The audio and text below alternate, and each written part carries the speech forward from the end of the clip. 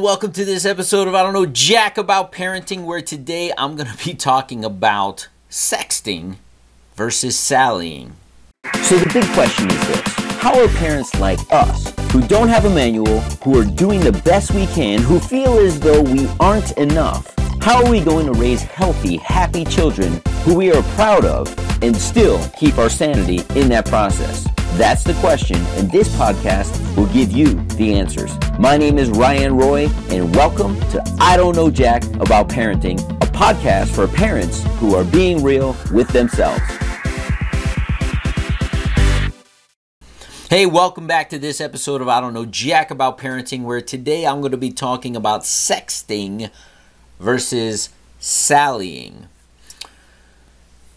So I saw this, I get these emails from various parenting experts all the time. I do my research, guys, and I went in and they had a poll on Facebook and they said, do anybody know what sallying is? So, and it's a type of sexting. So for those of you who don't know what sexting is, and I imagine my audience for the most part, if you guys have been listening for a while, because I have two little ones, they're going on 8 and 2 years old. I don't have a problem with sexting because my kids don't have cell phones and they don't text. But a big portion of the population, and it looks like 10 is the ripe old age that parents are feeling really comfortable giving their kids cell phones for various reasons. Maybe they need to keep up with the Joneses. Maybe they're like, oh, they're a little bit more independent and they're going over to their friend's house after school and I want to be in touch with them. This helicopter parent thing, in my opinion. And we'll see when I get there in a couple years, right? Am I one of those parents who feel as though my 10-year-old needs a cell phone? I don't believe I will be. Because I don't want them to have access to all kinds of things the internet has to provide, nor do I want them to be subject to bullying online. I don't want them in chat rooms. I don't want them on Facebook. I don't want them in Snapchat. I don't want them in Instagram. I think they're too young to emotionally deal with all or any of that stuff. So I don't believe that. And as soon as one of their friends has it, everybody's going to have it. I talked about video games not too long ago in one of these episodes, and just because everybody else is playing Fortnite, my son's like, well, everybody else is playing it. I'm like, okay, fantastic. You're not everybody else. I'm not everybody else, and I don't do things just because other people do it. And you could be mad at me now, but you'll thank me later. When will I thank you? When you're as old as daddy. And you have your own kids, and you have clear-cut boundaries for your kids' safety, you'll look back and say, I'm glad my dad did this because I had a good role model on what to do with my own children. That's my hope. So sexting versus sallying. So I went and tried to Google. So sexting is basically, without me looking up the definition, is talking explicitly in a sexual manner through texting via, and this is popular among teens. I imagine it's popular among adults also, right? It doesn't stop at teens, but this is their first probably introduction to hearing or being subject to or displaying some type of sexual behavior through words. Now, sallying, and I tried to Google this, and there's absolutely nothing out there right now, so it's a fairly new thing. Sallying is playing on a person's emotions and speaking to them in a way that they start to feel liked. I imagine a lot of boys do this to girls, and maybe girls to boys, in hopes that the end result, after whether it's a day, an hour, a week, whatever time frame of you really pouring into this person, sallying is a way for you to manipulate them, that the end result is that you get a nude picture of this person. What the you-know-what? Really? So the one article that I did read that even put me onto this, and then there was a poll in Facebook. The thing that stands out here is, one, I'm glad I don't have a daughter. I think it's probably girls that are more subject to this than anything, and it's my job as a parent to let my son know to ultimately respect all girls and their space, and most importantly, their private body parts. Like, that's their stuff. You never ask anybody to see that stuff. It's just off the board. I catch you doing something like that, young man, we're gonna have some challenges. That's what I can do from my perspective. But what the kids don't understand, and the teenagers, they think this is something innocent. And parents, we need to have this conversation with our kids. And I said, so the moderator of this feed, and it was a small feed, right? Like 30 or 40 people said that they had no clue what sex or sallying was. And nobody said yes, they had heard of it or anything like that. When I responded and said, hey, there's no information on this on the internet, but I have an 8 and a 2-year-old, I just want to be aware of the things that are going on. In this article, they basically said that the biggest challenge in this is somebody else gets a hold of that picture, or they get mad at the other person, or they use it for inappropriate uses. It is really a charge of child pornography, even if it's from child to child. And kids have lost scholarships.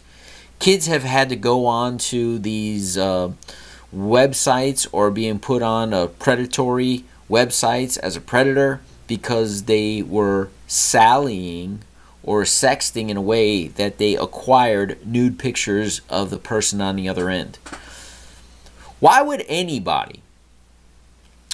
parent not want to talk about their kids of the ramifications of social media these days, the ramifications and the consequences of their actions?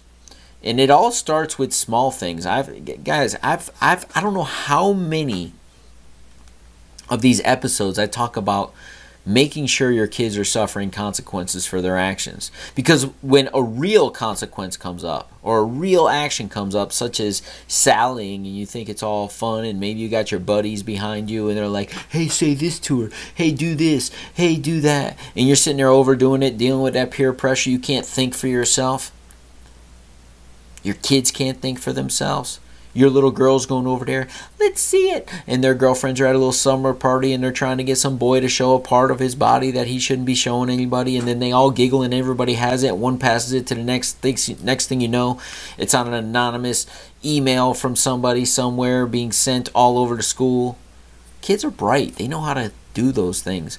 But that one kid's humiliated. And the kids, where it originated from, if it's ever found out, and with technology today it can be, they're put on sexual offender lists. When it comes up for a college scholarship, right, they're academically doing really well, and now they have to answer to a school board official of why they should let you in. What have you done that's exceptional? Have you ever been in trouble? And if they ever run a background check, it sees that they're a sexual offender and that they took nude pictures or received nude pictures from a minor when they were just a minor themselves. There are huge consequences for these actions. And I feel as though, I don't know jack about parenting, right? I say it all the time. But I know that it's important for kids to understand consequences for actions at an early age so that they understand it at a later age and that they understand it as adults. And I'll hear the term often, they're just kids. You keep saying that long enough, you're always going to have the challenge. Because then it's, they're just teenagers. They're just, adolescents. These teenagers, they're always getting into trouble, but they'll outgrow it. No, you gotta lay a foundation as a parent to let people know that there's consequences for actions. That if you're gonna sally somebody, there's a huge consequence for that. Not only for you, but for the other person and their emotional well-being. And you shouldn't want to hurt anybody else. Love thy neighbor, right? This is a biblically basic and sound. Love thy neighbor. And loving somebody isn't embarrassing them. Loving somebody isn't intruding in their space. Loving somebody isn't asking them to do something that's super uncomfortable for them that could potentially hurt them long term.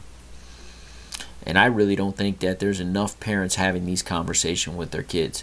I know that at some point here in the near future, especially if my son gets a cell phone, he already talks about honoring his body. He already talks about his privacy. He already talks about, hey, Dad, hey, I'm going to change. Can you close the door? Yes, absolutely.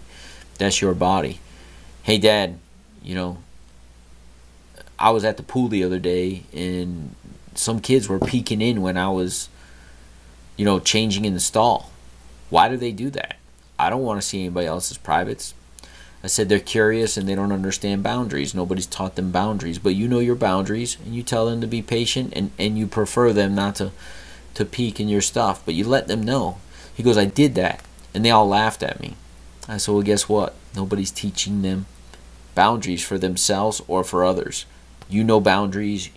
Whether or not they listen to them, you still state your case. Okay, Dad. It's an interesting world to navigate. And someone out there right now be saying, it's boys in a locker room. And I told them, listen, there was showers wide open when I was a kid.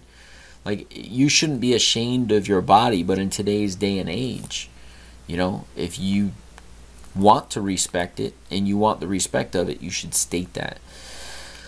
So it's a tangled web we weave. I don't know jack about parenting, but I know things such as sexting or sallying, if I'm aware of them well before, I can have a plan and I can talk to them about. So educate yourself.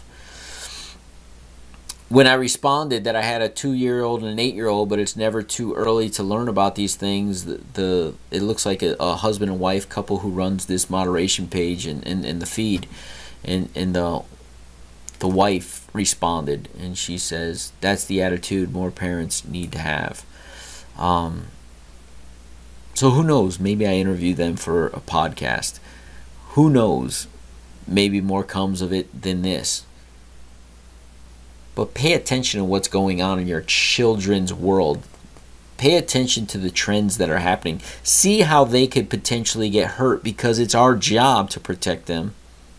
Not smother them, not helicopter. Protect them from the things that they may not be aware of. And I can tell you, those kids who got scholarships taken away or were put on a sexual misconduct list somewhere before the age of 18, and they won't come off of that ever. Unfortunately, the majority of those were never spoken to by their parents. So I blame the parents just as much as I blame the kids. See you in the next episode. Do you want to be the dad you wish you had? If so, go get my free book, Be the Dad You Wish You Had, at BeTheDadYouWishYouHad.com. Inside, you'll find my most effective 40 tips to quickly and easily transform yourself into the ideal dad. Go to BeTheDadYouWishYouHad.com now and get it while it's free.